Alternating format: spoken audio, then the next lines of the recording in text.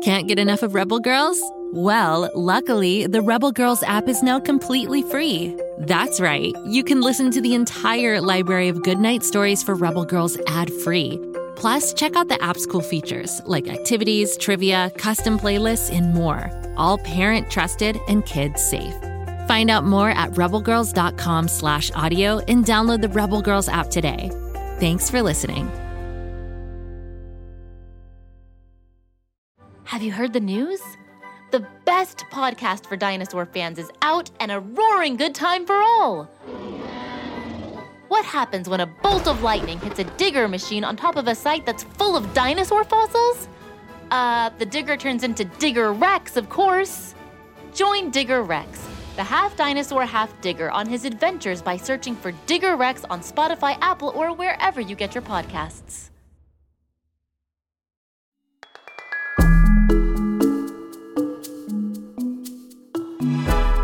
Welcome to the Upside Down Story. With most stories, the storyteller introduces themselves at the beginning of the tale.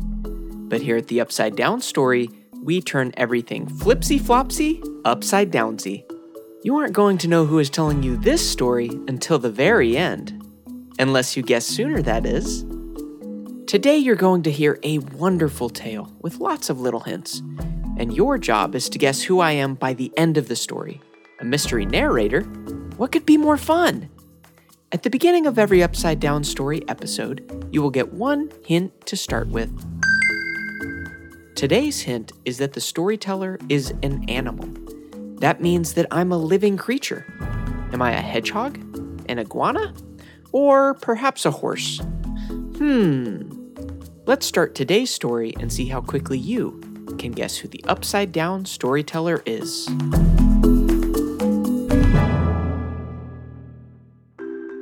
Splash! I just love the refreshing river water, feeling the coolness envelop my large, bulky body. My skin is thick and mostly hairless, but it secretes a natural sunscreen that helps keep me moist and protected from the sun when I'm out here running around on the riverbed for up to 16 hours a day, every day. But despite most of my time being spent in the water, I actually can't swim. My chubby legs have to be touching the riverbed, or lake bottom, at all times to prevent my drowning. I can't breathe underwater, and with a weight of between 3,000 to 8,000 pounds, I'm simply too dense to swim. With my massive mouth, which is the largest of all land animals, and gigantic teeth, you might think I'm a carnivore. But I'm actually an herbivore, which means that I maintain my huge weight by munching on grasses, fruits, and aquatic plants. My large canine teeth, which are the pointy ones that can look very intimidating, are only used for defense and to show dominance. When I open my mouth wide and bellow loudly, it's not because I'm hungry, it's to show that I'm the boss around here. And let's face it, I am the boss. I'm a highly aggressive and dangerous animal. Just because I love my veggies doesn't mean I'm not quick to anger and willing to do whatever it takes to protect my young. Fiercely territorial and faster than I look, with an ability to run at speeds up to 30 miles an hour, you'd better make sure to steer clear of me if you spot me in the wild. In fact, I'm the deadliest mammal after humans and nearly twice as deadly as lions.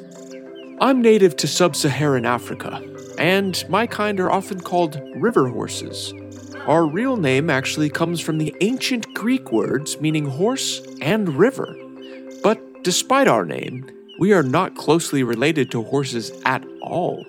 In fact, our closest living relatives are cetaceans, like whales and dolphins. Living in a group called a bloat, we like to stay close to each other. We communicate using a variety of sounds, from grunts and bellows to wheezes and snorts. My ears wiggle when I hear my friends calling, and I respond with a loud bellow to let them know where I am. Living in a bloat helps us protect each other from predators like Nile crocodiles, and allows us to form strong social bonds. A bloat can consist of up to 30 individuals, led by a dominant male. Our days are typically spent in the water, but as the sun sets, we venture just for a while onto the land to graze.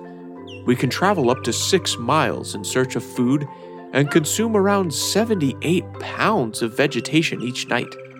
Our large mouths and lips are perfectly adapted for this grazing lifestyle, allowing us to pluck grasses and fruits with ease.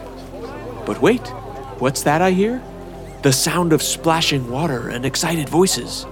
It seems like some humans are approaching in a boat. It's time for me to show them who's the boss of this river. I puff up my body, open my mouth wide, and let out a mighty bellow. I'll catch up with you later, but for now, it's go time.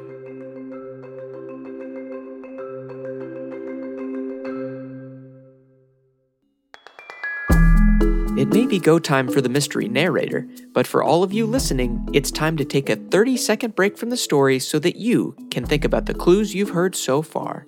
Write down your thoughts if it helps you. The narrator is large, with thick skin, and has the largest mouth of any mammal. It spends most of its time in rivers and lakes even though it can't swim, and lives in a group called a bloat. Your 30 seconds to think start now.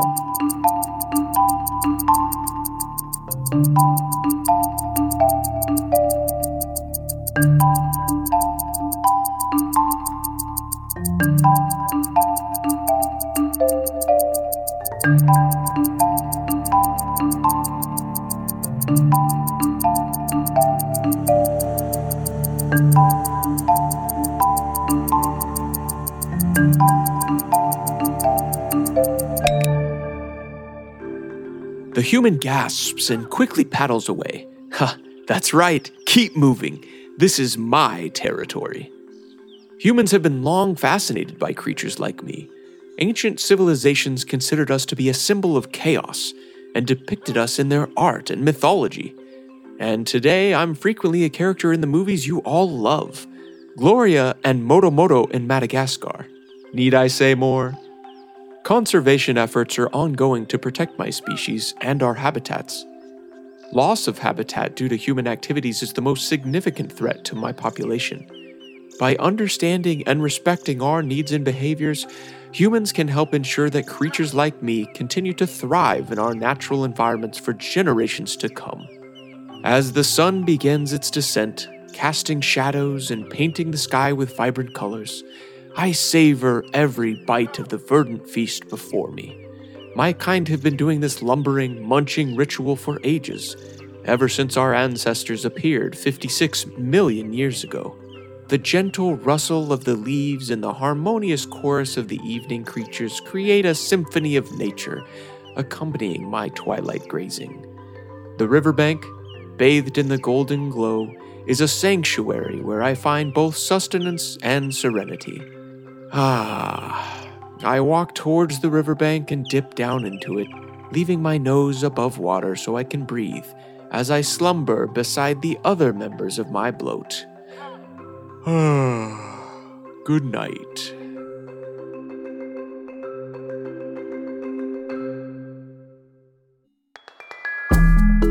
Okay, Upside Down Storyteller Sleuths. Now it's time to solve the mystery. Who was today's storyteller? You have 30 seconds to make your final guesses.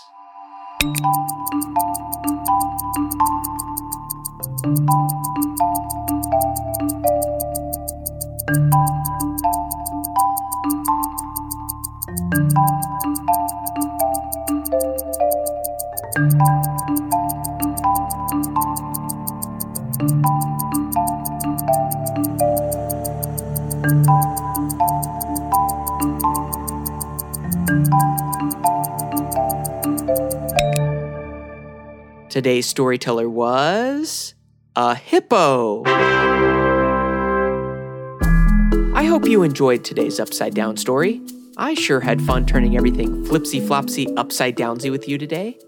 Put on your thinking cap, grab some paper and a pencil to write down clues, and join us for for the next episode of the Upside Down Story. And if you loved this story, then also be sure to check out Rainbow Surfers, a new show launching on the Go Kid Go network this week. Just search for Rainbow Surfers on Spotify, Apple, or wherever you get your podcasts to check out another awesome Go Kid Go show.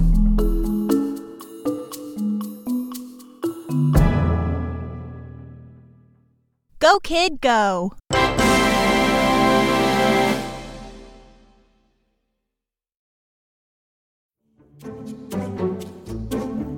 Do you like to laugh?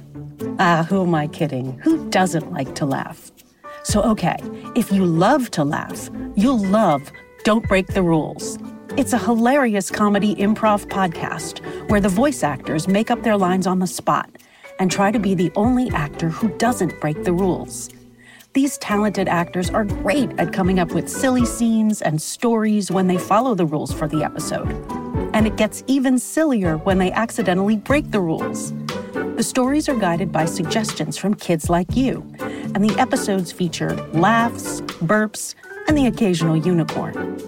So if you'd like to giggle and play along, be sure to listen to Don't Break the Rules wherever you listen to podcasts.